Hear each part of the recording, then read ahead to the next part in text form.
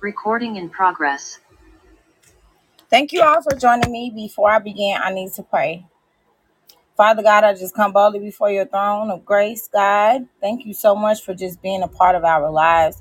Thank you for giving us thank you for giving us your Holy Spirit. Thank you for giving us access to you, God. So, God, just let us receive your word today. Allow me to deliver your word exactly the way that you have given it to me, the interpretation that you have allowed me to understand it through the power of your Holy Spirit, God. And I just pray that everyone that is listening be able to receive your word and apply what they need to apply in their lives, God. I thank you so much for just filling me with your Holy Spirit, God. Thank you, Holy Spirit, for giving me access to you. I just pray today that you allow me to minister grace to the hearer and minister whatever I need to minister to the sinner so that we all could just fulfill your plan, will, and purpose, God, because we all sin every day. We have all fallen short of your glory, God. And so just allow us to continue to be in your presence.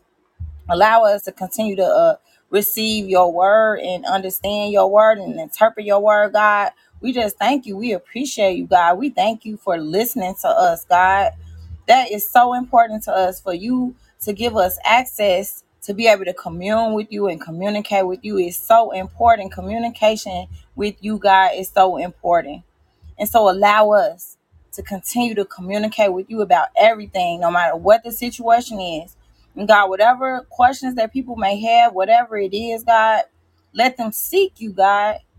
Let them seek you and call on your name so that you can answer their prayers. In the name of Jesus Christ, it is sealed in your atonement blood. But most importantly, Father God, please forgive me. Most importantly, please allow your will to be done, not ours, not anyone else's for our lives, but your will be done in our life. In the name of Jesus Christ, it is sealed in your atonement blood. Amen. Thank you all so much for joining me today on Lost Life and Health. Let's talk about it. So I know that I said on Tuesday that I was done with the Love, Hate, and Benevolence podcast, but actually I am not done. Because the Lord put on my heart to talk to you all about communication. So yesterday in class, I actually did a facilitation discussion on just cultural competence, interpersonal incompetence, or interconnections. I want to actually talk about that on the podcast, just so that I can make things clear to everybody. And I think that God had already been put this on my heart. I'm not sure why I even didn't mention this, but maybe I could create a sermon that is specifically talks about communication, because communication is so important. I've learned so much just from being able to communicate with people, even when you're mad, you're hurt, you're in pain, you're upset.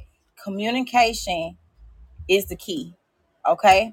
So like if you are able to communicate with God when you're going through problems and when you're going through everything that you're going through in your life, what no matter the adversity, because remember, when it rain or a storm or thunder, it cannot last forever, right? Because that is only temporary. So let me go ahead and share my screen. Okay, hold on 1 second before I do that.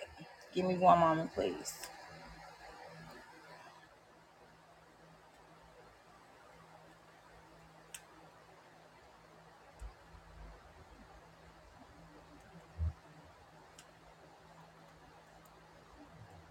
So this should be pretty good today, because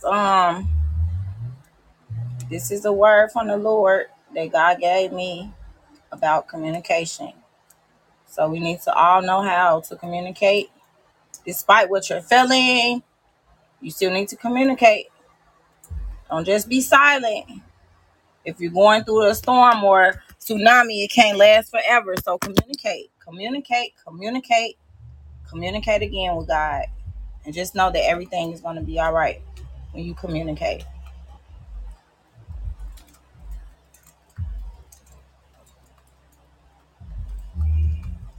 Okay, so go ahead and put this up here. Oops. Let's see something.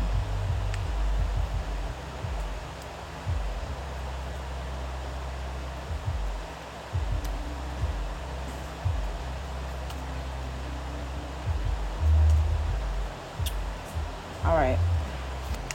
So I posted it there. Okay. All right. So what I would like to do is start off with a Bible verse. So let me go ahead and share my screen.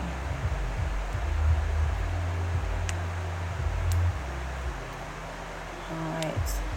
And please excuse the sound. I am not at home. Okay. So we're going to go to the scripture of 1 Timothy verses 1-4. It says, I urge then, first of all, that petitions, prayers, intercession, and thanksgiving be made for all people, for kings and all those in authority, that we may live peaceful and quiet lives in all godliness and holiness. This is good and pleases God our Savior, who wants all people to be saved and to come to a knowledge of the truth. So what God wants for us is he wants us to come to the knowledge of the truth. True things, right? Meaning that all of our petitions, all of our concerns, every single issue, every single problem, every single burden, prayer, petitions, intercession, your thanksgiving, every single thing that you're going through, good or bad, you should be talking to God, giving the authority to God so that you can live in peace and have quiet lives in all godliness and in holiness. So this is good and pleases God our Savior. So God wants all people. Not it doesn't say some people. It didn't just say your family and friends. God says all people to be saved and to come to the knowledge of the truth. So this is the what God wants. But it doesn't necessarily equate to everyone making their petitions, making their prayers, making their intercession, their thanksgiving, their concerns, their burdens, their worries, their problems, their issues. They not bringing it all to the throne. So God wants us to bring these problems and everything that we're experiencing in life. If you are without problems, I repeat, if you are without any issue in your life, this is not the podcast for you. Okay? So it's important for us all to understand that God wants us to live a quiet life of godliness and holiness. And we do that when we make our petitions, our prayers, our requests to the Lord. All right? So I want to share this. Let me go ahead and I'm gonna stop the share, and then I'm gonna reshare the actual PowerPoint. Okay, so that's what I would like to do. Let me share this PowerPoint. Okay. All right, here we go. So let me start this from the beginning. Hopefully it's still sharing. All right, let me swap this. Okay. All right. Let me stop share, and then I'll share again. That way I'm making sure that I'm sharing the appropriate thing. Okay, so now everybody should be able to see the facilitation discussion. So I wanted to talk about this because I found this article so interesting. This was one of the most interesting, brilliant articles that I have ever read. All right. This is a facilitation discussion that I did in school yesterday. I didn't get a chance to finish it all, but it was so interesting. And this is an article by Hazel Simonetti article, Walking Pathways Toward Becoming a Culturally Competent Evaluator. Boundaries, borderlands, and border crossings. All right. This is so interesting because it talks about cultural competence. We all need to have cultural competence. Now, mind you, I've studied a lot of different articles that discusses cultural competence, but it wasn't in depth like this. All right. And I like the reflections. And so let me just go ahead and get into this today. All right. So, starting out, basically, these are some excerpts from the Simonetti article. So, cultivating evaluative thinking and reflexive practice by spotlighting its intrinsic value, relevance, and utility, most notably through underscoring the intimate interconnections among excellence in program design, implementation, and ongoing improvement. Rather than an alien, externally imposed activity primarily driven by accountability, compliance, concerns, sustainable engagement in the evaluation process dwells in its inform and improve dimensions, right? So what this means is this. When you are communicating with people that are outside of your culture, it's important to cultivate to their norms. All right. So although the excerpt, it sounds great to begin a program, right? And so what I was talking about is the program evaluation, but ultimately this can be beneficial for when we are meeting other people and we are engaging with other cultures. So I wanted to talk about this because cultures impact the type of love, hate, and benevolent groups that you communicate with. So, like, for instance, I wanted to say, well, yesterday I talked about in class, I suggested that although we all experience the dominant race of Caucasians, who sometimes support the Western thinking, the Western civilization, and the ideologies of Western civilization that have caused a lot of racism to occur in society, that have caused a lot of inequity and a lot of inequality, right? And so we have these values and these norms and set of principles that Western thinkers have always employed. But what I said was this: Western thinkers, Western civilization, they have their beliefs that they grew up with. These are part of their regular norms. So their regular norms are thinking from a Western civilization perspective. Individuals that are minorities, they are going to be thinking from the stance of the things that they have endured, meaning that they have been disenfranchised. They're underserved communities. You have disparities, you have inequity, inequality, you have prejudice, you have racism, you have a combination of so many different things that reflects the ideology of minority communities. And so the reason why these ideologies are being reflected is because of the endurance, the experience, and the pre-existing thoughts and belief systems, right?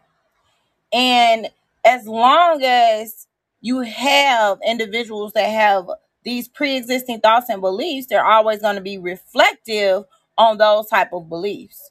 So in order to cultivate to something different and create these shared powers, right? So right now we know that supposedly the dominant race is the Caucasian race. And so we have many individuals that are in power that have this Western civilization ideology. And that Western civilization is something that, many countries have shoot upon within America.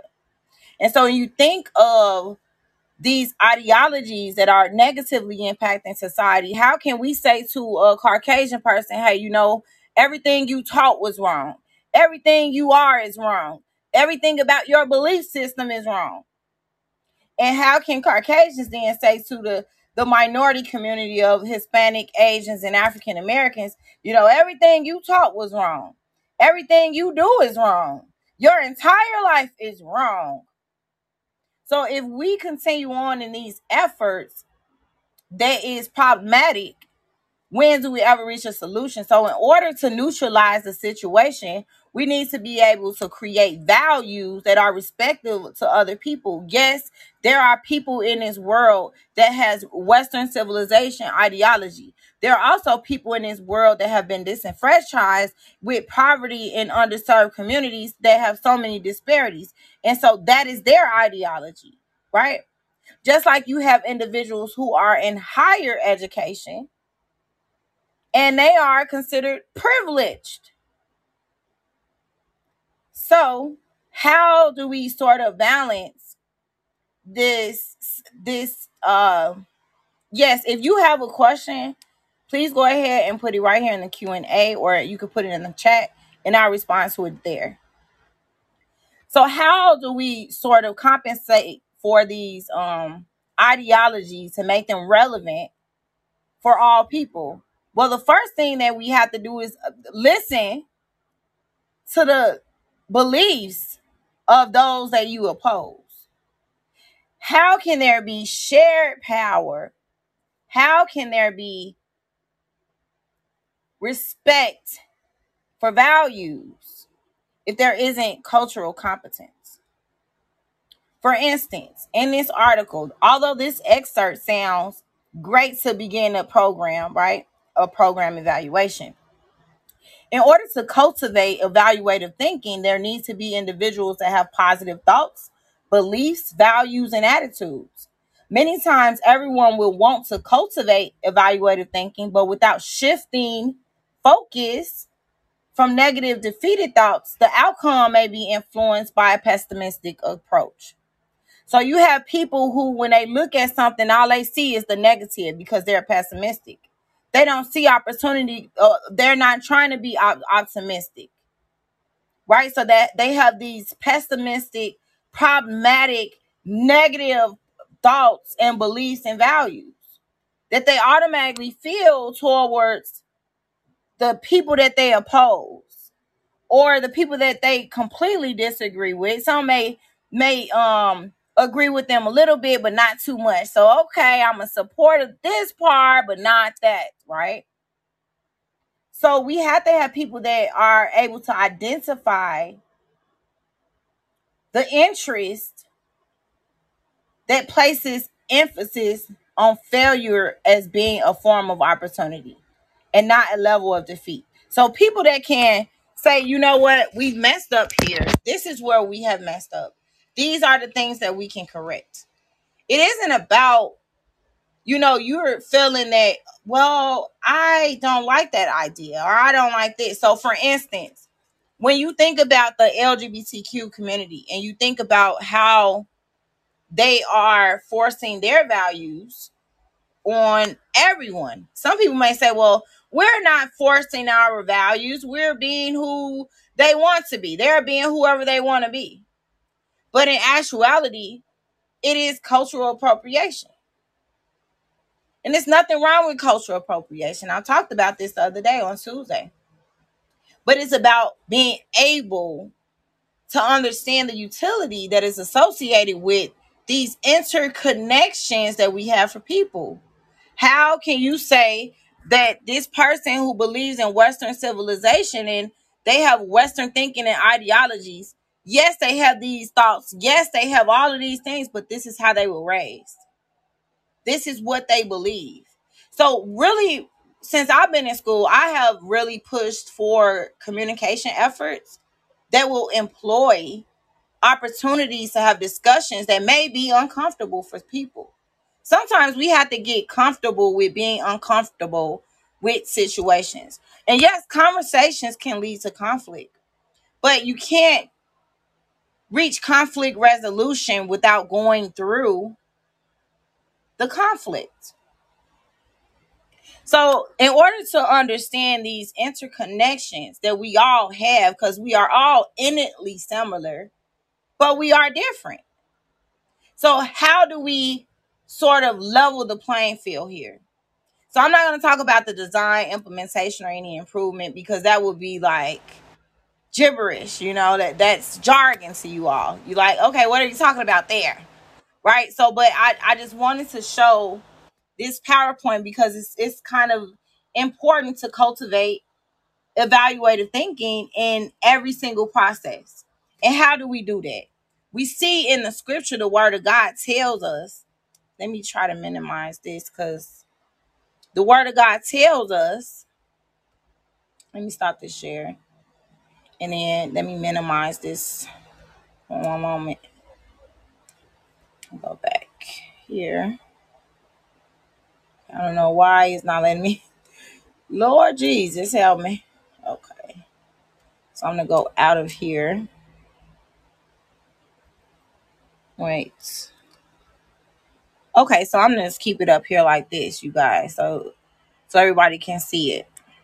And make it a little bigger. All right. So basically the article discusses a lot of great points. But going back to the word of God, it says, I urge then, first of all, that petitions, prayers, intercession, and thanksgiving be made for all people. We need to be going to the throne. We need to be going to the throne of grace, talking to God about the things that we're experiencing and the things that we're going through, the things that we see. God wants us to talk to him. So let me go ahead and share the screen again. So there was recently something that happened here in Chicago where a 14-year-old had killed a man that had punched or physically assaulted his mom. And so his mom was licensed to carry a concealed weapon. And also the 14-year-old, when he went inside the store, I guess he shot the guy and then twice in his back and then he died. And so the mom and the son had went to jail for 6 days. When they went to jail, they got out of jail, and now they filed a lawsuit against the Chicago Police Department. Now, I wanted to point out a few things about this. When we think about just the utility of things and how our perceived values are for within our culture. Now, I don't know if everyone is going to agree with me on this, but I'm going to say this, that it is so important to understand things from not your own perspective, but from the perspective of God. And I want to say this thing about the situation with them going to jail, and now they filed a lawsuit. Okay, this is what the Lord gave me on this. I had a conversation about this this morning with my mom and another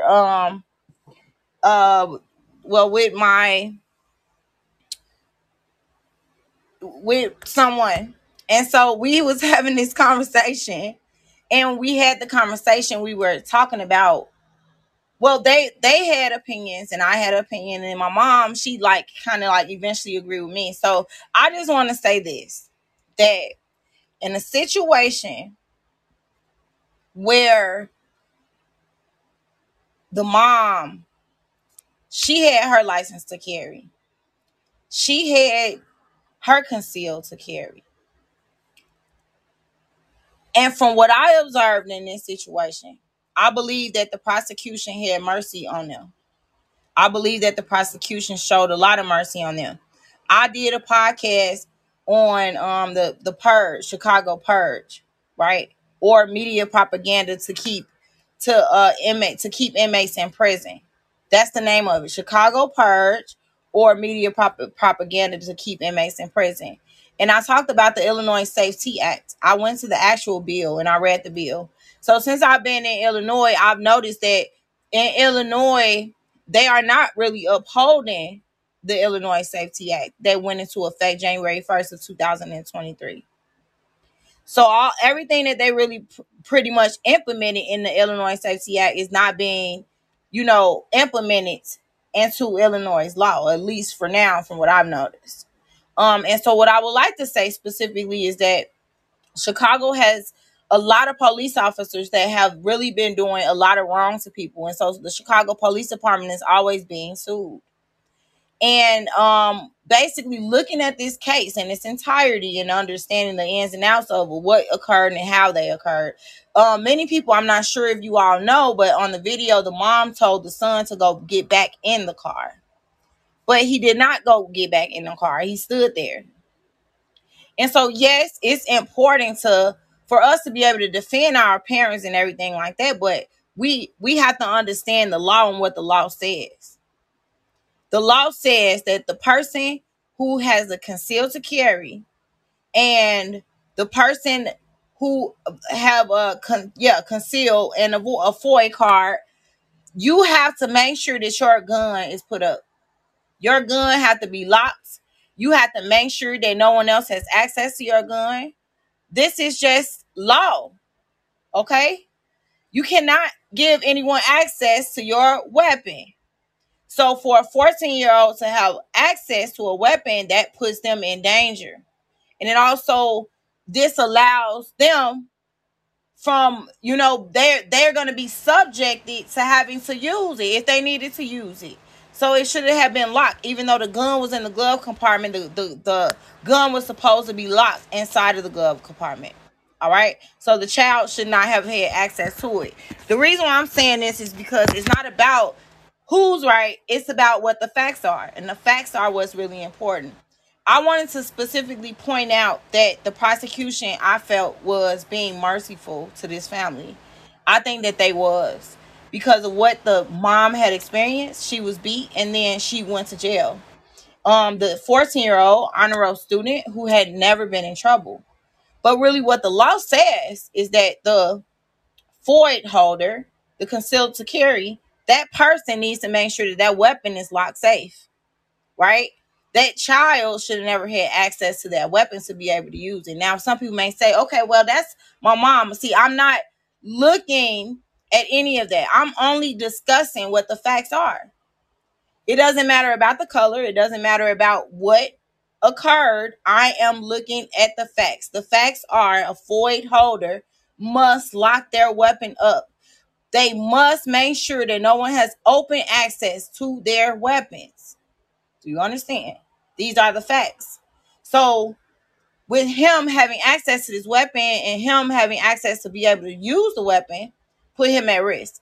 He does not own a FOID. He does not have a license to conceal to carry. So if it wouldn't have been, just say for instance, and I want you all to really fully understand this, okay? Because this is so important to when we're understanding not just what's happening within our culture, but also what is happening in the culture of other people. All right.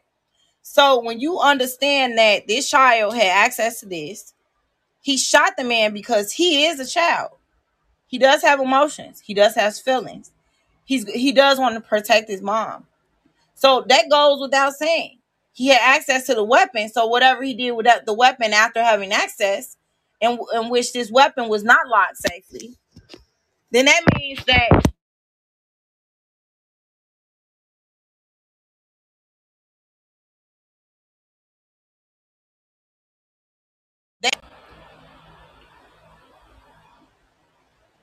when they were sent to jail for 6 days, I believe that those people were in prayer. I prayed for them. I know I'm not the only one that prayed. So when God prays for a person, I said, wait, that was wrong. I pray that God release them. And I prayed. So I know that there are so many different things that I pray about, where I probably should have a prayer podcast that pray for nonstop for 3 hours. You know what I'm saying? Like 3 hours a week, because I would pray for very long periods of time. And I would like to have some prayer warriors. That's why I say, if you all would like to be a prayer partner, or like would like to send a prayer request, please do send it. Because I'm interested in having prayer warriors to pray. And we could pray about the country. We pray about politics. We pray about different bills that are getting passed. Pray for Congress, certain Congress. Just pray about everything that's going on in the world that we see or that we hear. Okay. And so that's just something that I wanted to say specifically. But when it comes to them going to jail and then them being set free, that was God. That was God. God used that prosecutor to have mercy on the people. And so what I was reading was, it showed that they had actually received a lot of pressure from within the Black community. And so I was thinking, like, okay, well, this is good that we all come together, and I'm so ecstatic. Thank you, God, for like releasing her. I was happy when they have a video of her running up to her son, hugging him. And I'm like, yes, God, yes. But then when I heard that they actually filed a lawsuit, I was like, okay, so now I'm sure that the prosecution probably will most likely never want to release anybody with a concealed to carry and someone else uses the gun. I think that when we are in situations where God is being God in our life, we need to hold on to the things that God is giving us. We need to appreciate those things, because what they went through actually was an act of God with releasing them from jail.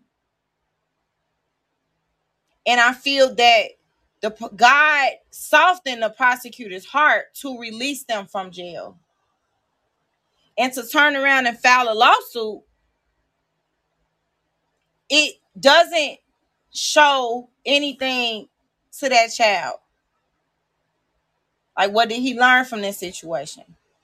He learned that if you have a concealed to carry, you can't kill somebody. And when you go to jail, you can get out and you can sue them. The entire situation itself, to me, was all wrong. And yes, that man that died, yes, it was very unfortunate for him. But guess what? He has to see God, and he's going to have to stand before God. That's not our place to say, okay, he deserved this, he deserved that, and she deserved this, and that is so good they getting out. Now they deserve to be sued. All of this is a chain reaction of events, like a ripple effect. You have to understand that when we all stand before God, we have to give an account of everything that we've done in our life, not one single deed. So it's not just you're judged for one act. No, you judge for everything. That's what the Bible talks about. So we need to be able to teach our youth that it's not okay. So like if I have a license or a FOID card and a concealed to carry, you think that I'm not going to have talks with my kids about me having a FOID and the guns in the house? So of course, there has to been some pre-existing conversations with the mother and the child about having the gun, about her having a FOID card, about her having a license to conceal to carry, about her having access to a gun all the time.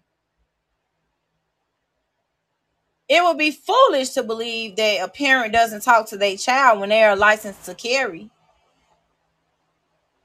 So we know that we can assume that there were previous conversations with mom and child about the gun. Because whenever you have a FOID and a license concealed to carry, anyone else is in the household, the gun had to be put up safe and locked away. So what I'm trying to say is this. When somebody have mercy on us, we need to appreciate what God is doing. We need to, when God moves his hand in our life and is orchestrating things in our life, we need to appreciate it and forgive. And I'm gonna just leave that there. Okay. So that's those are my thoughts. And some may say, well, what are your actual thoughts? I just said what I thought. So you interpret it the way that you need. But I'm just gonna say that we are supposed to have forgiveness in our heart. And even though it's difficult to do a lot of different things, that was an act of mercy that God showed on that child that being released from jail. Okay. So going back to the Simonetti article, when we think about this cultural competence, we have to say, okay, well, the prosecution, they did let the mom and son out of jail. But now with filing a lawsuit, it's like, that's a slap in the face. It's like, okay, you know what? We let them out of jail, and now they filing a lawsuit. We're not going to let anyone else, if they're not licensed to carry, if they don't have a FOIA card, and they use a weapon or shoot someone, they're going to jail. You just now made it harder and more difficult for other people in situations like that. Because you are required, if you have a weapon, you are required to have a FOIA or a license, to the license concealed to carry, in order to use a weapon, regardless of the circumstance.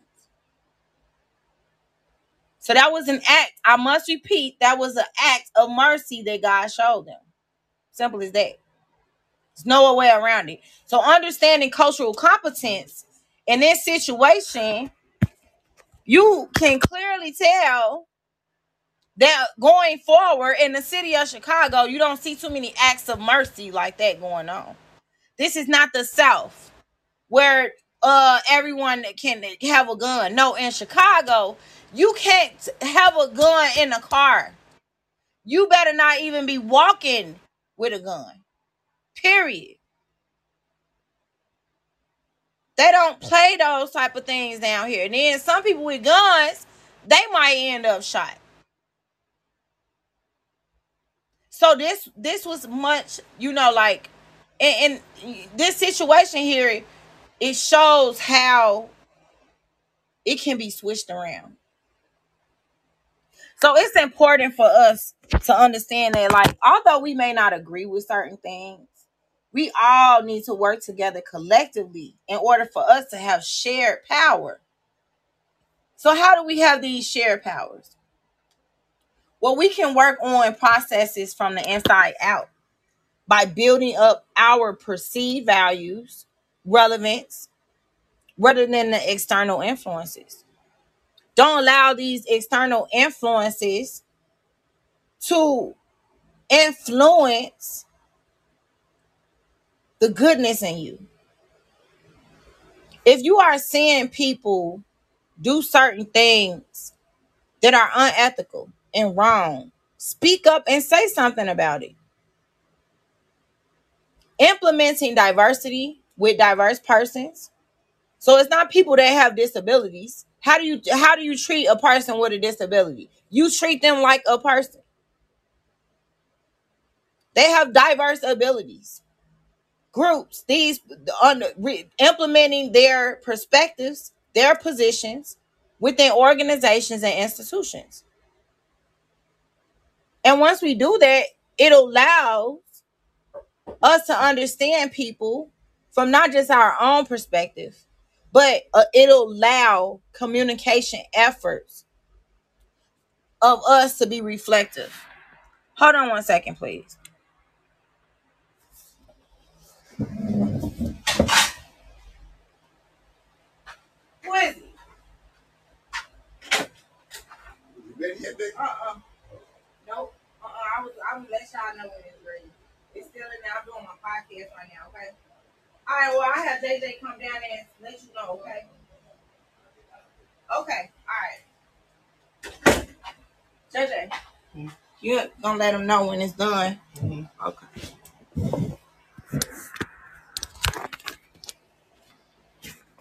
Hey, I'm back, everybody.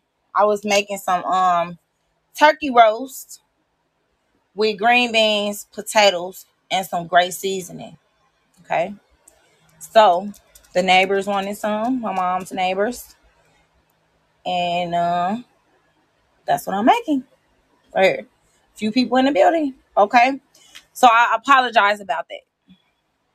So now, when we are reflective with maintaining values and relevance on research topics, in my opinion, we should require people to be culturally hybrid, meaning we should be able to understand overlapping identities, to culturally ascribe through transparency, explicit reflexivity of self-conscious awareness, the acceptance of the other positionality. So if you are within the LGBTQ and transgender population, that's you, right? That's what you choose to partake in. But that doesn't mean that I have to participate in your pronouns. I don't have to participate in any of it. So you don't force anything on me. Like, I'm not going to force my beliefs on you. If you tell me I don't want to hear the word of God, you don't have to listen to it. That's between you and God. I don't force anything on nobody. Everything that we do in this world is voluntary. God gives me choice. God gives you choice. We all are doing things voluntary. So what I talked about specifically is being able to understand what is going on with other people through our own self-analysis. If we are not being reflective of ourselves, how can we be, how can we even help other people? There needs to be a continuation of self-analysis. And we do that through petitions, prayers, and intercessions to God. If you see something, you pray about it. Pray about what you see. Pray about what you hear, because God hears everything. I'm going to say that again. Pray about what you see. Pray about what you hear. So it is imperative for us to clarify our positionality. So how do we tell people, okay, first of all, our positionality is saying, look, this is how I feel. I don't support the LGBTQ or transgender population, but if you are coming to church with me and I see you in church, I am going to speak and I will pray for you. Do I support the acts of what the LGBTQ represent? Absolutely not. So if you come in under that umbrella, you have a name. What is your name? Okay, so like, what is your name? And so the way I feel about it is we have to have a dynamic culture by being respectful to other people and their values and their beliefs. It doesn't mean that with cultural appropriation, I have to push and pressure everyone in the world to know what my sexual preference is. I think that your sexual preference is private unless you're using it for the purpose of a testimony. And you saying, okay, I was this way and now I'm not. I'm doing this. This is what God has brought me out of. Personal things should be shared when it's used spiritually to help other people come out of situations. That's why God said, it says in the word that we are saved by the blood of the Lamb and the word of our testimony. They were saved by the blood of the Lamb and the word of their testimony. So our testimony is what allows other people to have intercultural competence with us. And when we are not understanding these interconnections, then we become intercultural incompetent. So you want to have the knowledge and skills that it needs for you to be able to communicate with God. Pray to God about everything that you're going through. Pray to God about what you see. So the article really discusses the interconnections and working with multicultural, diverse environments, such as in higher education, that should employ inclusivity. But if inclusivity violates boundaries, boundaries should always be precedent over anything else.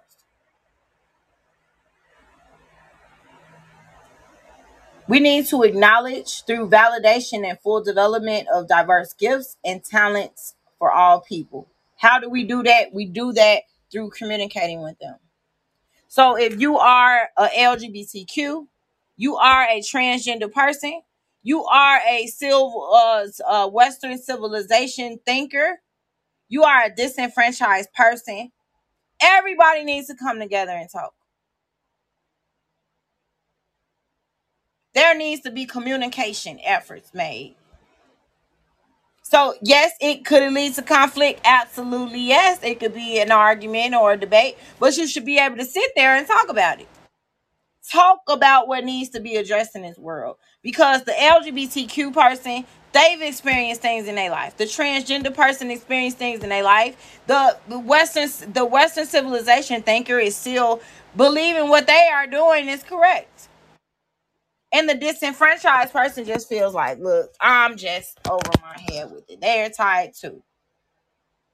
But in order to create shared levels of power, you have to be able to talk about things that could make you uncomfortable. So, for example, when we are like discussing slavery and oppression, we have these oppression narratives, and I talked about this because I had to listen to oppression narratives for a long time in school. My kids don't endure no racism. I don't think like with anybody else outside of their family, because I married a man who was his family is in the Ku Klux Klan. They are fully embedded. His grandfather is a wizard of the Ku Klux Klan, which is the head of the Ku Klux Klan. His mom has all of their names are KKK. First name initial K, middle name initial K, last name initial K. So KKK. And I didn't know this at first. It took a long time for me to meet the maternal side of his family. And when I did, it wasn't nice. It wasn't a nice welcoming experience. Maybe with a few people, but not everyone. And so what I'm trying to say is that through that lived experience, it allowed me to see the perspective of a lot of different things. But we cannot have ongoing dynamic cultures without having the knowledge and skills that we need to be successful. And that knowledge and skills is going to come from God. God gives us the direction for us to overcome biases, for us to be able to have a long, ongoing personal homework for ourselves, where we're having a continuation of self-analysis. What am I doing? How are you contributing to the problem?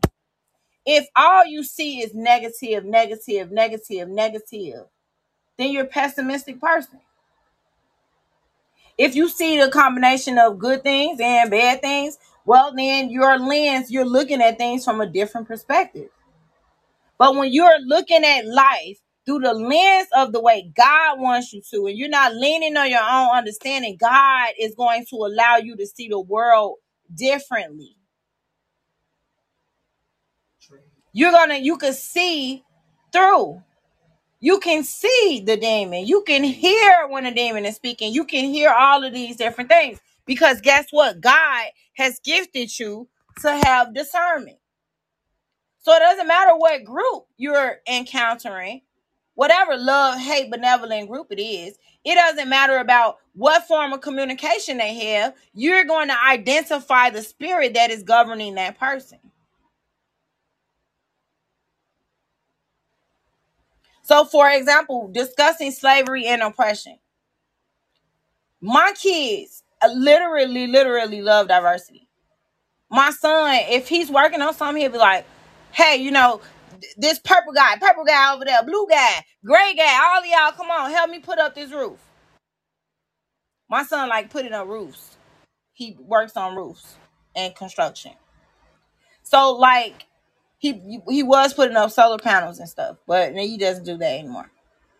So we need to have this cultural competence that God wants us to have. So instead of us always talking about slavery and oppression, tell me about a time when you intervened when you saw someone acting racist. If I grew up in a poverty-stricken neighborhood where there's poor people, or if I grew up in a disenfranchised community or underserved community, that means what? That means that I can tell you a poverty story, a disenfranchised story. I can tell you about people in the underserved community. I can tell you about all of that. So if you are Caucasian and you grew up with family members that you saw was racist, what did you do? How did you intervene when you saw them acting that way?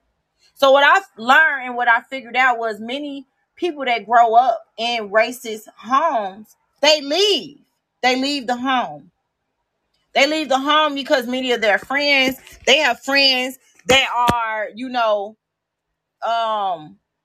of minority. They don't have too many of them, but they have some. And they don't want to be involved in a family and a racist activity. So they leave. They may not even talk to a lot of their family members for a long time. But guess what? The problem is with that. The problem is that when you do nothing, you contribute to the problem. Because guess what? You are the one that can influence your household. See, let's go to this scripture. I want to go to this scripture.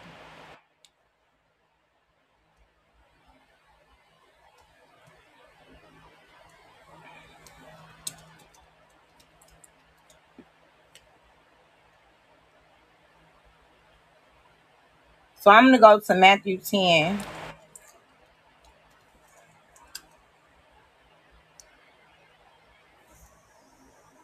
So Matthew 10 and go to 34 through 39. So do not suppose that I have come to bring peace on earth. I did not come to bring peace, but a sword. For I have come to turn a man against his father, a daughter against her mother, a daughter-in-law against her mother-in-law. A man's enemies will be the members of his own household. So understand verse 37, anyone who loves their father or mother more than me is not worthy of me. Anyone who loves their son or daughter more than me is not worthy of me. Whoever does not take up their cross and follow me is not worthy of me. Whoever finds their life will lose it, and whoever loses their life for my sake will find it. So what God is saying is this: if you are in the household where there's hate, you're not a part of that hate.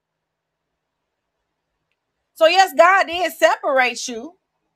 God may separate you from your mother and your father. God may separate you from your daughter and the mother. God may separate the daughter-in-law with the mother-in-law.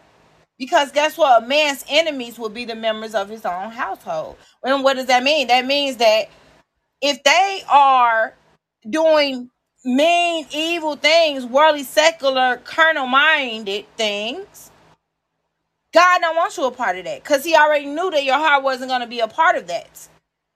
So you're not embarking on those type of with those type of principles. You're not racist. God knew that about you. So God knows you. There's nothing that you have to prove to anyone else about that, right? Okay, so God will separate. If you have a question, please go ahead and put it in Q&A here, or you can put it in a chat, and then I'll respond to you there.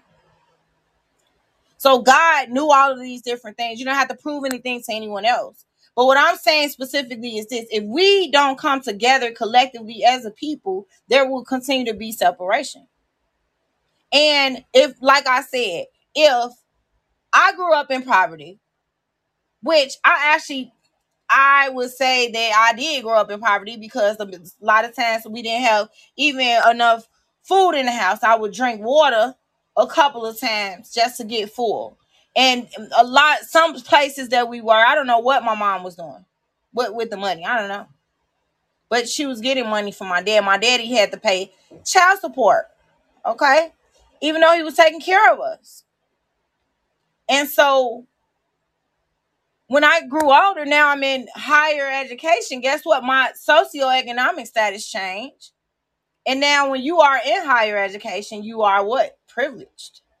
Whether or not you identify as privileged or not, it doesn't matter. What really matters is you identify that there is a separation of you from me or other people. So when you have God in your life, you are a part of the body of Christ, right? So the oppression narratives is something that I could talk about. And I can also talk about the intervention narratives when I saw racism occur, what I did and what I said. So when the woman said to me, who was my kid's auntie, said, well, only poor people need God. You know that, right? Only poor people need God, right? That's exactly the way it was said. It's like, I remember so vividly. And I said, well, everyone needs God, whether you know it or not. So you can shine and you can feel like you're doing so good right now, but it doesn't last forever. So if you God, why can't you make everybody in the world white then? Make everybody in the world rich then. If that's the type of God that you envisioning, what do you mean? I'm not going to argue and debate about this. All it means is that we are supposed to come together. And so this is what God told me specifically. This is what God said. If you do not know how to talk, if you do not want to communicate to make things right, God is going to cause you to fail. We have to get in a process of communicating about things so that we can get corrected, be teachable, and move forward. So, yes, a man against his father, a daughter against her mother, a daughter-in-law against her mother-in-law. A man's enemies will be the members of his own household. So if going back to me if I grew up in poverty, guess what? I know poverty stories. I know oppression narratives. So if you grew up in a white household and you are in a silent period and you are a generation X, whatever your age group is, baby boomer age, you have to know at least one racist white person. If you don't know more than one racist white person, where were you living? In what society were you living? If you are a white person and you grew up around other white people, if I grew up in poverty, I know other poverty people. So when have you intervened when you saw racism? That's simple as that. It's like, okay, tell us what steps we could take with intervention. Tell us what steps we could take with oppression. Nobody wants to just hear about the stories. Nobody wants to hear about, okay, well, just oppression here and that happened. Okay, so what happens when we experience that? What should happen?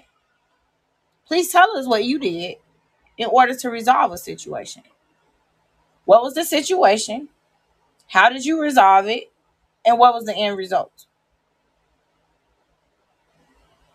And so if there is a lack of communication, meaning that we can go through school hearing about all these oppression narratives, because I honestly can say I am tired of listening to oppression.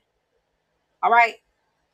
Oppression narratives. Oppression. Nobody wants to hear about it all the time. Let's hear about some intervention. Okay?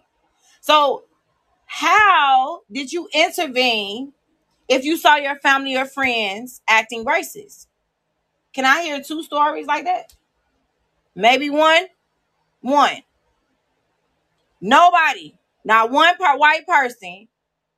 Not one have an intervention narrative.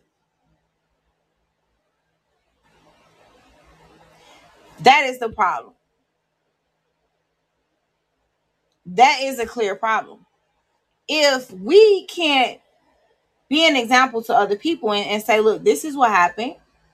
I experienced this. Like, I did experience a lot of different adversities with the Ku Klux Klan. I did. All the way up until the point where sometimes when my kids would be with their dad and they would go to see some of their family members, they would say, well, you all can't eat any food. You have to wait until the guests finish eating. So they would leave. They would be invited over and then be treated wrong. And so a lot of those things was very difficult and a challenging experience to endure. But what happened was the family members who are accepting of our color, they are the ones who we can work with on a regular basis. So this allows us the ability to talk about our story and tell the truth about it. Okay, yes, if you go through this experience, some people will accept you and some people will not. Work with the people who are willing to work with you. Talk to the people who are willing to talk to you. Because guess what? When you get in a position of shared power, be the person that creates these communication efforts that employ multicultural developments, that allow people to embark on interconnections that are transparent. Just because a person say that they're transparent and they do nothing that is transparent doesn't necessarily equate to them being transparent.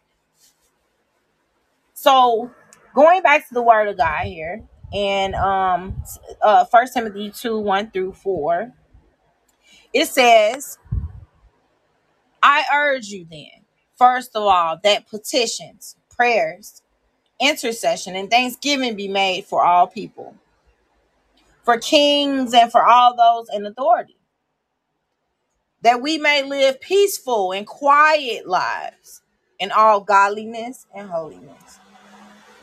This is good and pleases God our Savior, who wants all people to be saved and to come to a knowledge of the truth.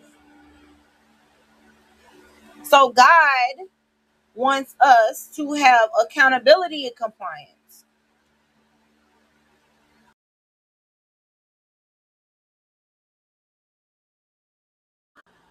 So God wants us to have accountability compliance.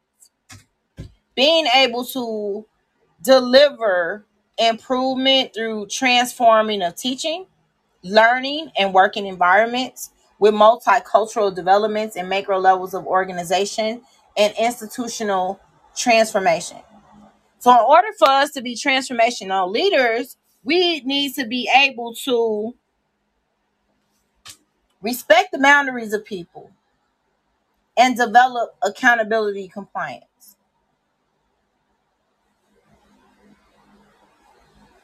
This should encompass excellence through continuous development. There should be a continuous development of accountability compliance.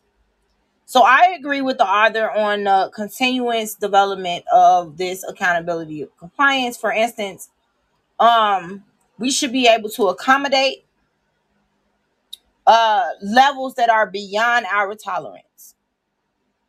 This is what the article suggests. And accommodate levels that are beyond our tolerance is saying, okay, you are now a Ku Klux Klan member, but I don't have a problem with talking to you. What is it that you dislike about minorities? Let's talk about this so we can understand your perspective. So sometimes just talking with people will allow us to plant the seed and water the seed that God wants us to water in people's life. So let's go to that Bible verse, okay? So we're gonna go to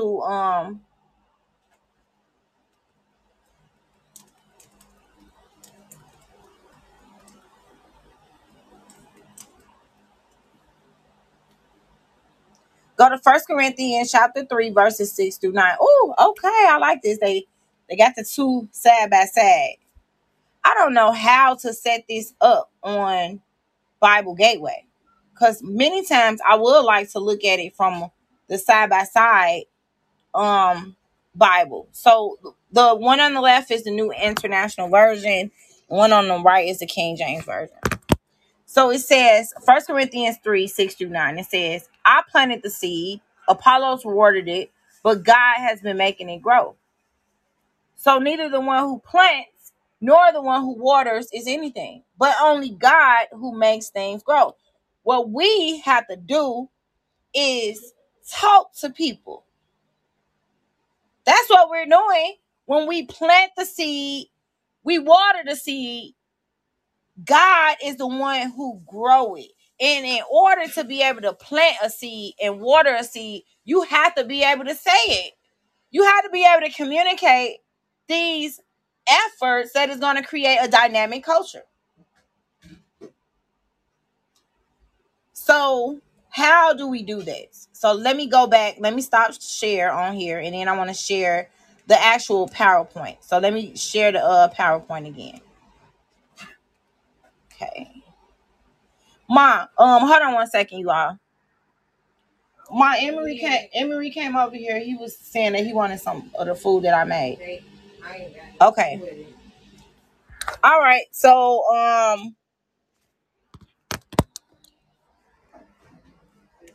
oh Lord Jesus. Okay, so I'm sorry about this, you all.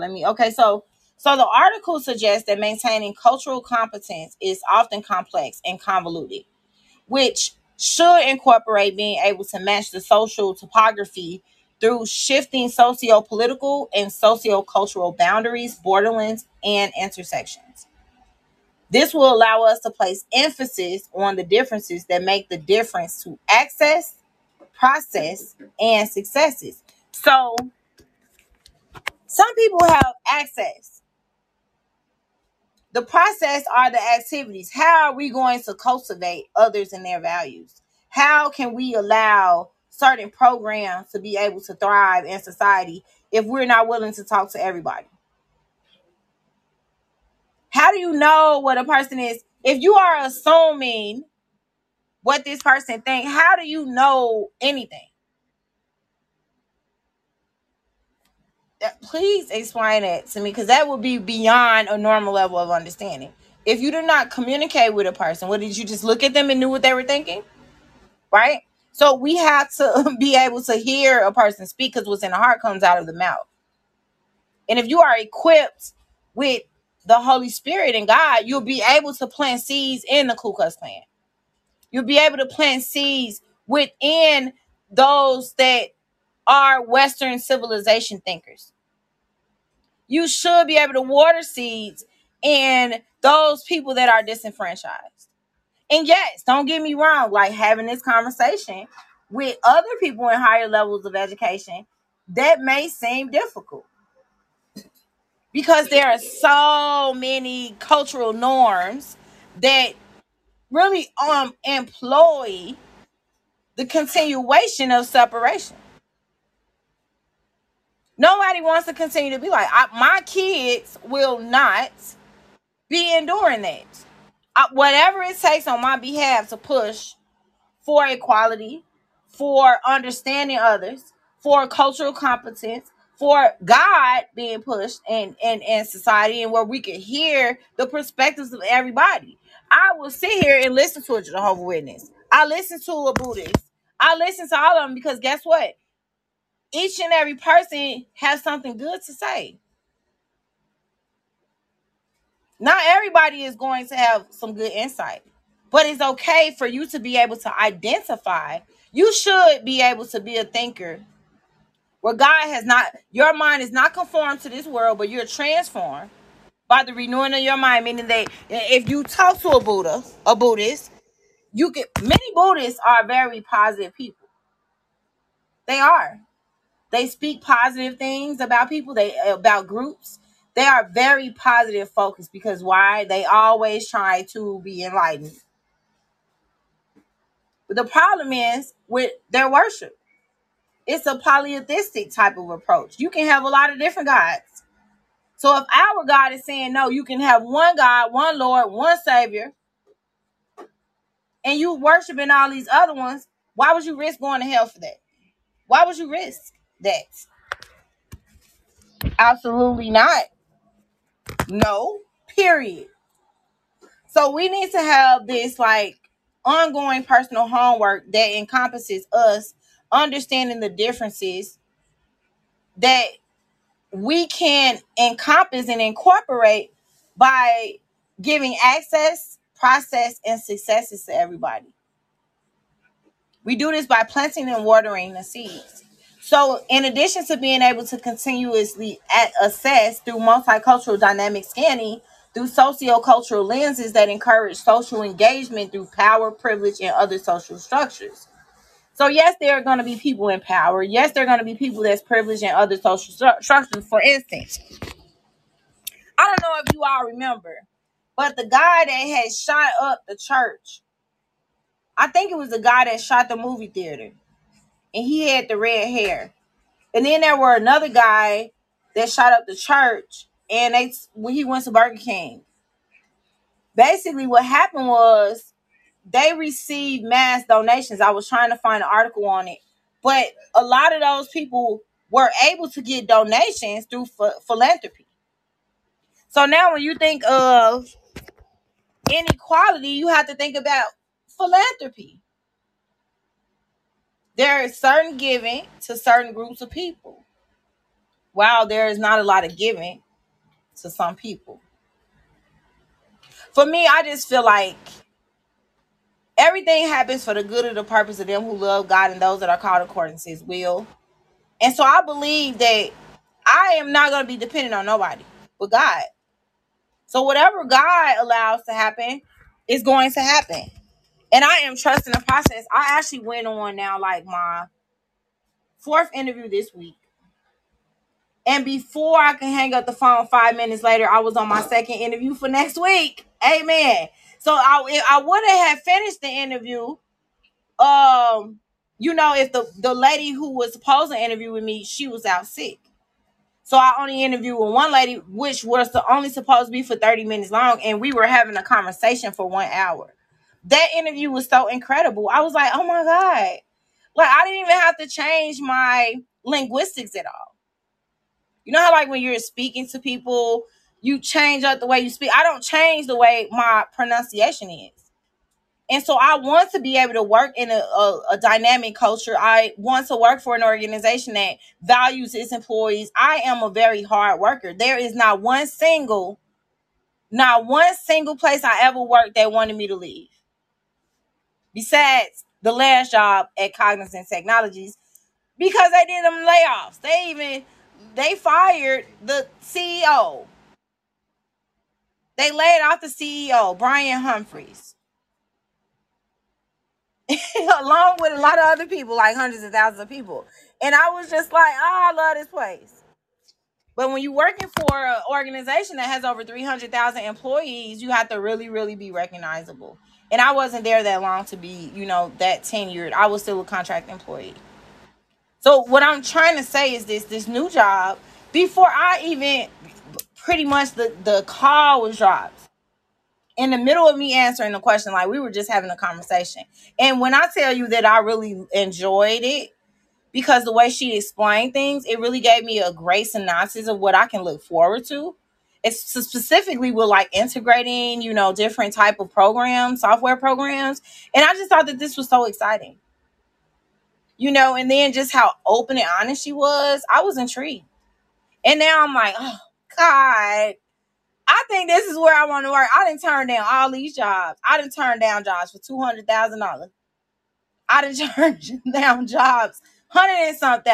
Now this job is it's over 150,000 a year. So I'm pretty excited about it. I pray that I get it. Please pray for me because I think I want to work here. Okay, this is the place. There is pretty small group, and I just think I would love it and really enjoy it. So I work really hard. I always go the extra mile. I'm a team player and stuff like that. So I'm really ecstatic about this. Okay, so just pray for me. So going back to the topic here, we need to understand that social engagement through power, privilege, and social structures are imperative for us to be able to incorporate our knowledge and skills. This will provide insights to people that are in different social structures.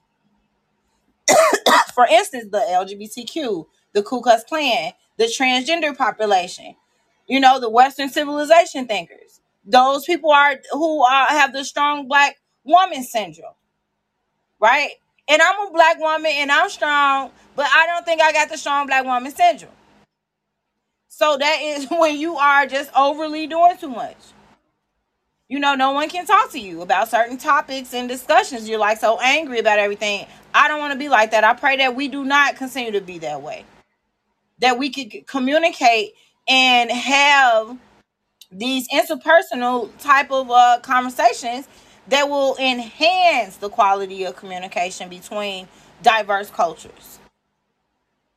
So the article suggests that cultivating empathetic perspectives by acknowledging perceptions and meanings from a polished lens and allow reflections and interpretations that seek to discover the regular lens of others. So we should understand their regular perspective. Like, what are they norms? Yes, we live in American cultures. For instance, I know a lot of immigrants, quite a few, as like they're very close friends of mine. And so when I think about them, their children are Americanized. So when you they go back to their country and they come back and their kids come back, it's like, oh, okay, their kids are Americanized. It's nothing wrong with being Americanized, of course, right? But just think about this for instance. It's wrong when you're Americanized and you're not taking God on your journey. Why do I say it's wrong? Does that equate to me saying that every single belief out here besides my belief is wrong? I'm going to say you are accountable. You have to have accountability compliance within your life. I'm not your accountability agent. Like I have to tell my son, look, I'm not a clean up monitor woman. Okay, I'm not about to monitor the garbage. I don't monitor clean up. If you know that your room needs to be clean, your room needs to be clean. I'm not a monitor. I'm not gonna micromanage the garbage being taken out. I'm not gonna my daughter is here. I'm not going to micromanage you doing the dishes. If you don't want to do them and you see that they're dirty, I'm going to wash them. And then I'm gonna say to you later, oh, okay, well I see you ain't want to help out. It's okay. I'm gonna remind you. Because we should be working together. It isn't just about me cooking and me cleaning. We all live together. We coexist together in the house. So we need to understand the regular lens of people. That means that what are the regular lens of Western civilization thinkers? What are the regular lens of the Ku Klux Klan? What are the regular lens of the strong black woman individual who are actually employing the strong black woman syndrome and they don't know it? They're inadvertently displaying the strong black woman syndrome all the time. You can't ask them no question. And for me, I think that is so like inappropriate because in order for you to understand people, you have to understand their perspective. And like me and my mom talk about this all the time. Like when we talk about people with disabilities, because there are people that we know that have disabilities, but that when they have disability, they don't have a disability to us. They have diverse abilities. And with that being said, how do you treat a person with a disability? How do you treat a person with a disability? Like a person. Like a person. And so that's what we do. So we have to understand that we need to enable the landscape that provides a dynamic culture that is culturally competent. And this can be a lifelong process. It can also require asymmetric power relations of privilege and other social structures. So being able to employ diversity requires an understanding of deficient and deviant practices. So if you don't, how can you understand what a woman with the strong black woman syndrome is feeling if you don't understand her deficiency or deviant practice. If you want to say that, okay, this is a deficiency, this is a deviant type of behavior, but why did she feel that way? Have you identified that? Have you identified the whys in that approach? And if you're working with people, specifically when you're training your employees, you want to be able to identify, okay, what is the problem? You know, because like many times I talked about doing an interview specifically. This interview was so amazing, I'll tell you that. And even if I don't get the job, I just know that God is so inspiring to me. The more and more people that I interview with, I am meeting some really great, awesome people. And I just really enjoy being able to have them apart as being a part of my network through social media. So this is good. It's still a good thing to be able to network with other people. So being able to understand the whys to the people that you're working with, you understand them when you understand their why. Understand their regular thinking, under their regular lens. It's the regular lens that they feel. How do you know what this strong black woman syndrome does to strong black women?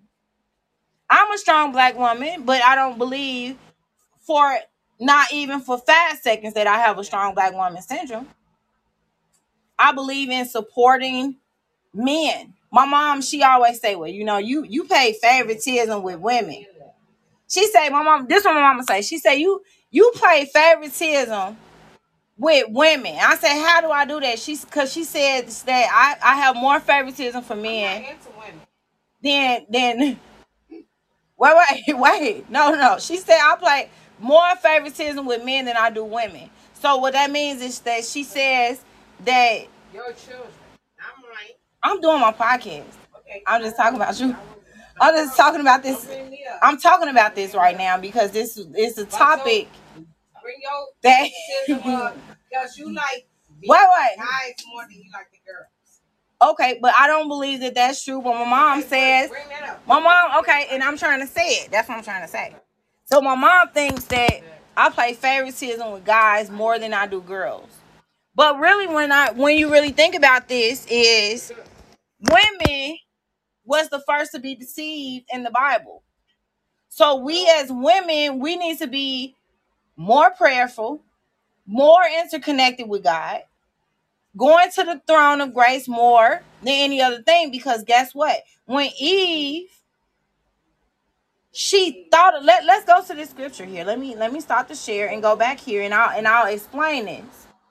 Because this is also an interesting fact when it comes to just women being a group within themselves. So let's go. Let me share the screen. I'm gonna go here.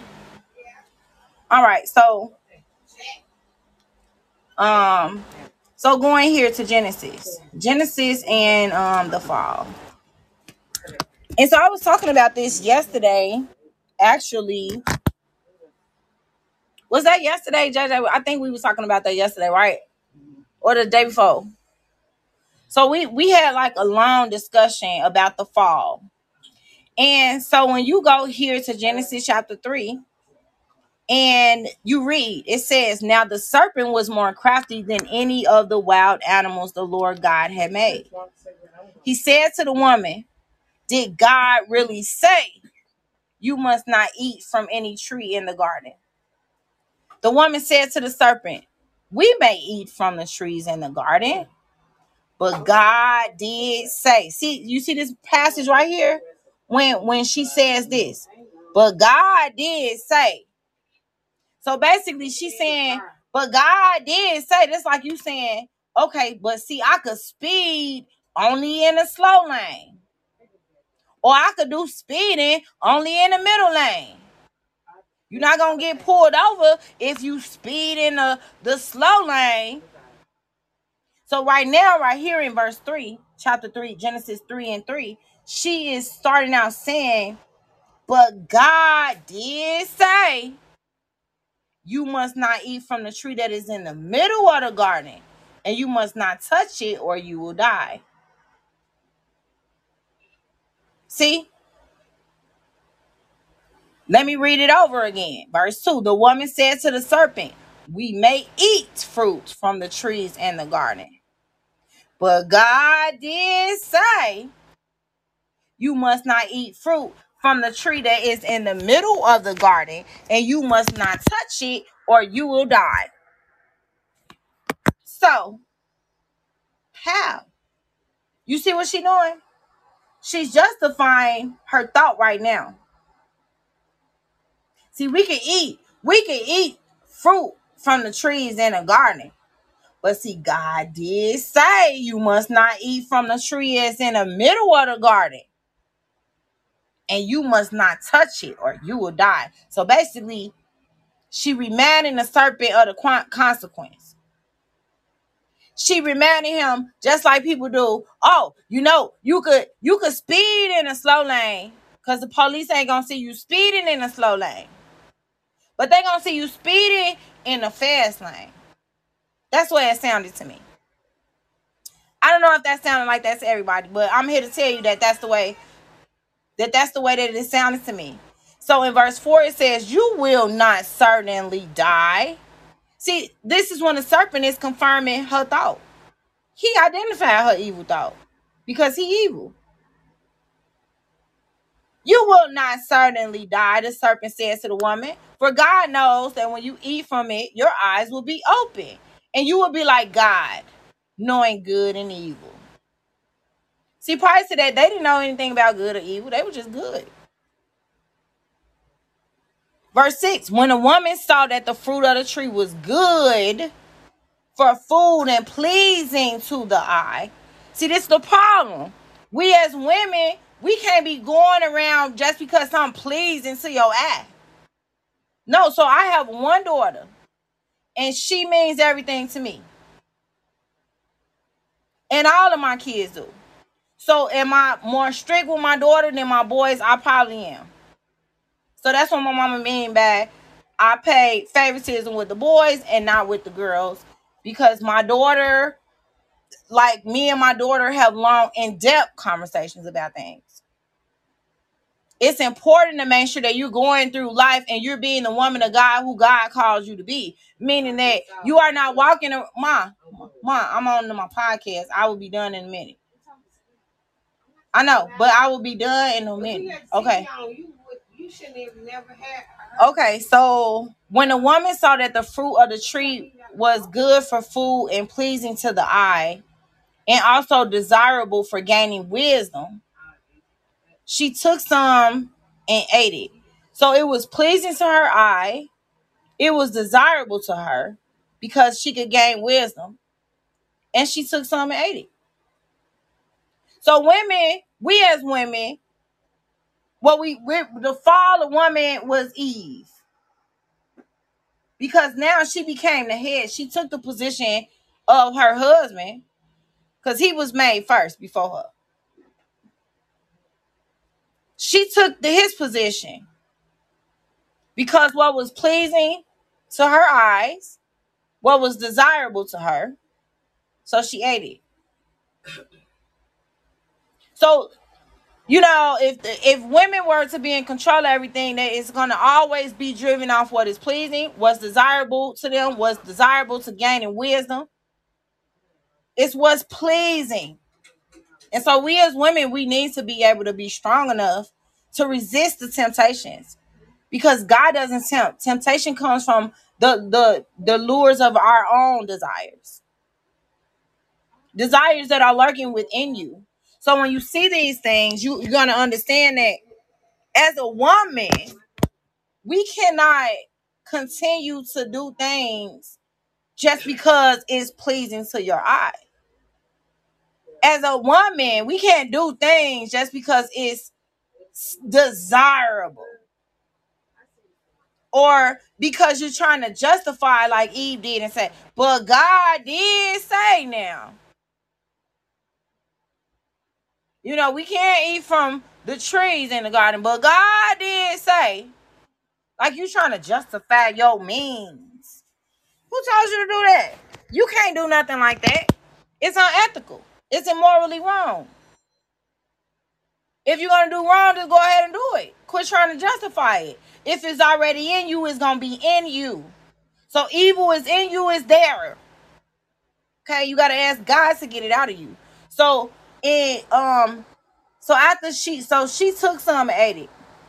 She also gave some to her husband who was with her, and he ate it.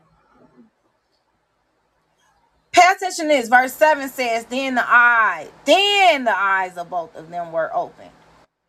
So she had already took some and ate it. That was the end of that. Then she also gave some to her husband who was with her, and he ate it. It wasn't until he ate it that they realized that they were naked. Their eyes were open and they realized they were naked. If it was when she ate it, it would have said they realized they were naked. The man is the head. The fall couldn't take place without the head. Without the head falling. So the supporter for that man was Eve. And she supported him to be disobedient to God. So a lot of these women out here will encourage you, oh yeah, go out here and steal. Oh yeah, go out here and do that. Oh yeah, this is good. You know, you don't have to do that. You don't have to respect your mom. You don't have to listen to her. You don't have to do this. You don't have to save money. You don't know how to do this. Oh, forget that person. Forget this person. Women that's out here supporting your downfall, you don't even see it. For instance, like the people that I was just talking about, they said in the video, the guy that punched the lady in the face in the store with her 14-year-old son shot him. His girlfriend was in the store egging him on to hit her, to show her. What type of support is that? So we as women, no, we shouldn't be dating the men that have been contaminated with Eves, or the women who have these strong black woman syndromes, because that's what they are. If you position yourself above the head of the house, you say you believe in God, but you don't practice the order of God. Who you fooling? Me or you? I believe that the man, the head of every Christ, is man, the head of every man is woman. That's what the Bible says. So let's go to it. It should be in 1 Corinthians 11:3. But I want you to realize that the head of every man is Christ, and the head of every woman is man, and the head of Christ is God. So you see that she gave some to her husband, and that's when they realized that they were naked. It wasn't when she ate it, because right after she ate it, she had immediately should have showed that they were naked. Their eyes should have been open. But no, it required the man to fall.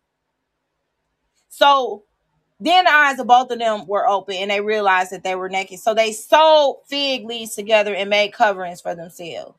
They were ashamed. They wasn't ashamed of what they had done. They were ashamed of their bodies being exposed. It's hold on one second.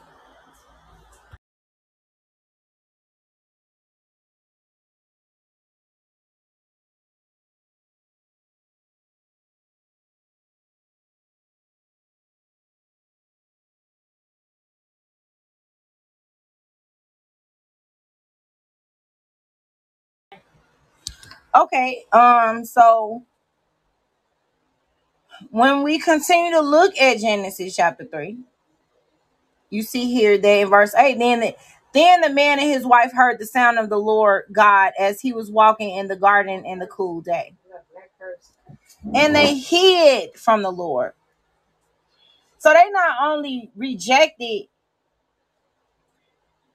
appearing before God, they hid from God. They wasn't ashamed of their actions. Like, oh God, we did what you told us not to do. Even if they didn't know anything about repentance, they should have said, God, we did what you told us not to do.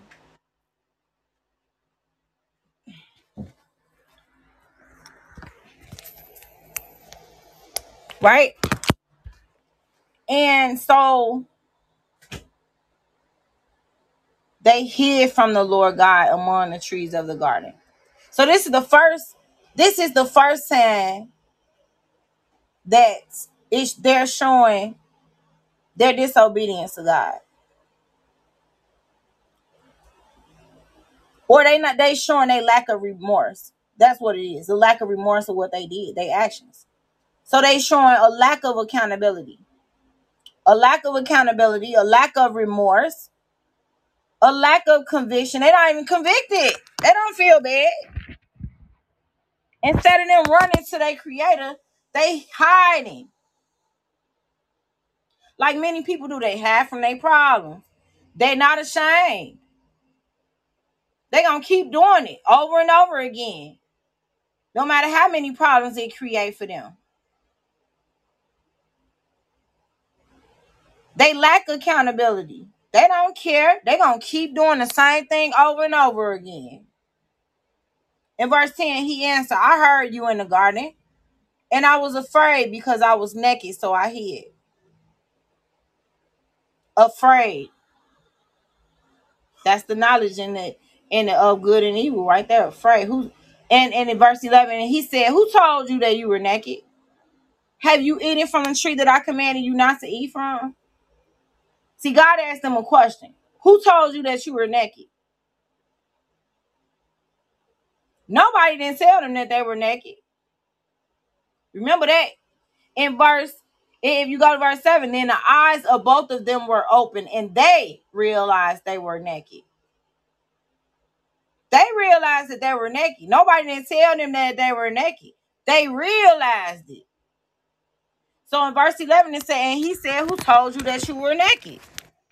Have you eaten from the tree that I commanded you not to eat from?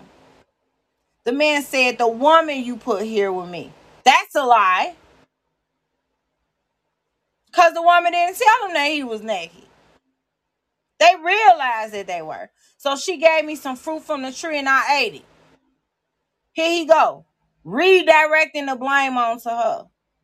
Who told him that was okay to lack in accountability like that? You sitting here shifting the blame. You scapegoating? How many times you got to be lack of accountability? No remorse. So now the man said, the woman you put here with me, she gave me some of the fruit. She gave me some from the tree and I ate it. Then the Lord God said to the woman, what is this you have done? The woman said, the serpent deceived me. I ate it. She didn't tell God. They got another one. Lack of accountability. She didn't tell God how she was entertaining the serpent. How she was talking to the serpent. How she thought it was so pleasing to her eye. Well, she ain't mentioned that to God. It was pleasing and desirable. She want to shift blame on to the serpent. So the Lord God said to the serpent, because you have done this, cursed are you above all livestock and all wild animals. You will crawl in your belly and you will eat dust all the days of your life. And I will put enmity between you and the woman and between your offsprings and hers. He will crush your head and you will strike his heel. To the woman he said, I will make your pains in childbearing very severe. With painful labor you will give birth to children. Your desire will be for your husband and he will rule over you. To Adam he said, because and see, he not this verse right here, verse 16. Let me explain this. Your desire will be for your husband and he will rule over you. This is not for the submissive women, the submissive wives. This is a part of the curse of those women who continue to act like Eve. You're taking a place, you're making him passive. Right when he ate from the tree, he had passivity. She turned him into the woman position. And then blamed the serpent. And then he blamed the woman. No accountability whatsoever. Where's their accountability compliance? So your desire will be for your husband and he will rule over you. This is for the women who are still practicing in the worldly perspective of maintaining Eve in society. Now, I will make your pain. I will make your pains in childbearing very severe. With painful labor, you will give birth to children. That's for everyone, every woman. But when it talks about your desire will be for your husband and he will rule over you, that's for the women who continue to practice in sin and who continue to allow the fall of man, who continue to allow Eve type of thinking to prosper. Like the young woman in the store that was telling her boyfriend to just beat up the woman, supporting him, egging him on. Yeah, give her what she deserves. That's an Eve. To Adam, he said, because you listen to your wife. Right? God is saying, you listen to this woman. You let this Eve bring you down. And you ate the fruit from the tree about which God commanded you not to eat from. Cursed is the ground because of you. Through painful toil, you will eat food from it all the days of your life. It will produce thorn. Right now, God is saying that the men are going to have to work hard now. When they were just given everything. It will produce thorns, and this was for you. And you will eat the plants of the field. By the sweat of your brow, you will eat your food until you return to the ground. Since from it you were taken, from dust you are, and to dust you will return. So understand this, that the one man, Adam, caused the fall of everybody. Jesus Christ, God, manifested himself into the flesh. So God was 100% man, and God was 100% God. And you have to understand the word of God. The word John 1:1, it says, in the beginning was the word. The word was with God, and the word was God. So when you're reading the word of God, you're going to understand how God is everywhere. And you're not going to be deceived about that. So yes, when my mom say, you play favoritism, I don't think it's favoritism. I don't help favoritism. I believe that as a woman, we are supposed to be very strong in our walking path with the Lord. You don't want to walk around here having the covenant of God with God's promises in your life, and then you fall short because now you didn't allow the Eve way of thinking to circum you. You learn to lack in accountability. You want to be the head. Push the man down now, right? Make him passive. So in order to understand the strong black woman syndrome, you have to understand what they're going through in order to help them get through. Many people don't see that they have a problem. Like, how would they know that they had a problem if you never talk about it? If they never talk about it with anybody, how would they know? Usually the only way we find out if there's an issue with something is when there is a communication. It starts with communication. Like even when people are mad and upset, like how they were in the store when this altercation took place in the restaurant, they were arguing. They were in a communication battle. It was a communication barrier. So we as people, we need to make sure that we're not just looking at the deficiencies within other people, but we are also looking at the deficiencies within us, our deviant practices. We need to be able to analyze the access that we have, the access that other people have, the available resources. We need to check our own inaccuracies and our invalid understandings that shape the variations of our lives. Having understanding of knowledge and the skills that are needed to empower different programs that will also provide the necessary guiding principles that allow us to be culturally competent. So these are all the things that we need to be able to do. Like for instance, if we are talking to sex offenders, sex offenders are still living in society. They might be living in your neighborhood.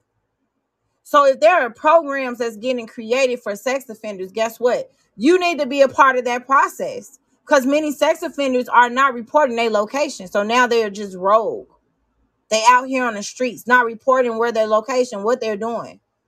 And so this is so important, because when you identify your biases and you let go of these different biases through understanding the cultural differences and just pay attention to what is happening within that program. How are these sex offenders being handled? Is it going to combat recidivism? Are they going to be able to stop going to jail and stop doing crime and stop sexually assaulting people? So if it's a program that you know that is being created to monitor sex offenders, you need to participate in that process. Whether you say, okay, well, I don't like nothing to do with it, I don't want to have nothing. See, that is unrealistic. You need to be able to be supportive in your community, supportive in these type of programs. Basically redefining the benefits of working with people to solve problems. You can't reach conflict resolution if you don't go through the conflict to get there. Sometimes it's a conflict. Can you communicate? Can you use communication efforts to resolve conflict? Or does everything have to be physical and everything have to be a war? If people can't maintain their temperament, they don't need to be involved in that meeting. They're not mature enough. You're going to have people in this world that are going to be mature in levels, and they're not. But how can they train people if they themselves not teachable? You can't change what you don't identify. If I'm wrong about something, I want to talk about it. How am I wrong? Tell me about me. Maybe you're seeing something I don't. Shed some light on me so I can understand where how you coming. So with us being able to redefine the benefits of different programs, it'll allow us to attenuate to these biased attitudes, even possibly the prejudice behavior, stereotyping, negative attitudes that could influence our meetings, right? So we don't want things to interfere with our inability or cause us to have the inability to move forward. We need to create shared powers. Are you in a power position where you can create these shared powers, or are you someone who can't communicate? You're not mature enough. Because society is thriving for mature thinkers, people that can communicate on all different levels. And if you're not the one for this, maybe you need to let it go and let someone else take the wheel. Because God, right now, God is pouring out his spirit on us. And I'm gonna go to that scripture, and I'm gonna leave it there for us tonight. I do want to finish this article though, okay? So hopefully I'll be able to do that tomorrow.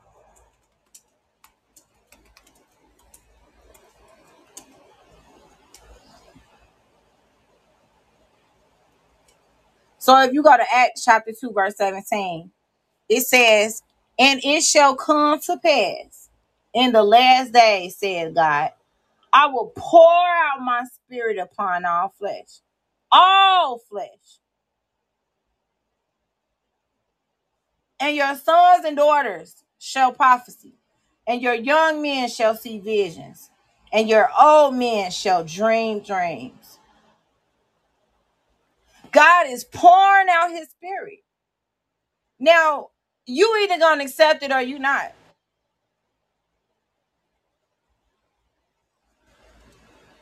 Once we pray to God, it's left there.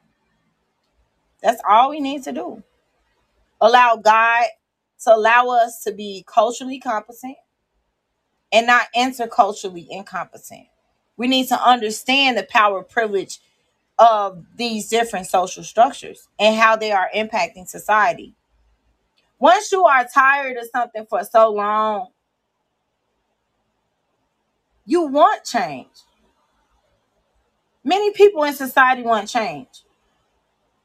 So be a part of that change and allow communication efforts to take place so that we can all work together collectively and understand these shared differences that we have in order to create shared power.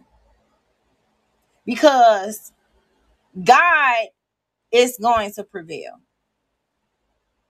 You could be in whatever position and power that you want. God is going to prevail in the end.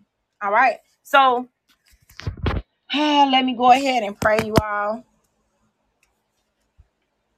Father God, we just come boldly before your throne of grace. Thank you so much for giving us your word today, God. Thank you for using me, allow me to be able to speak your word and that, speak in a way that is edifying to the hearer. God, I just pray that you allow us to understand what it means to understand other people, cultures, and how our culture differs and our belief systems, God. Allow us the ability to go out here in this world. Allow everybody in this world, everybody, shaking and awakening us all, God, whatever it takes. Allow us to be culturally competent. Allow us to understand people in these different social structures that are taking place. And God, allow us to have shared power. Let us communicate about things. Let us be mature enough to communicate so that we can create solutions, God, because you want us to be peacemakers. And so, God, I just ask that you please allow us to fulfill your plan, will, and purpose, God. Pivot us exactly where we need to be in order to fulfill your plan, will, and purpose in our life. In the name of Jesus Christ, it is sealed in your atonement blood. Amen. Thank you all so much for joining me today on Laws, Life, and Health. Let's talk about it. I will continue this discussion tomorrow. I wanted to talk about the Beatitudes a little bit and sort of, I guess, kind of integrate them with understanding cultural competence and how we work with other people in different social structures. So thank you all once again for joining me. I really appreciate it. I will see you all tomorrow. Have a good night.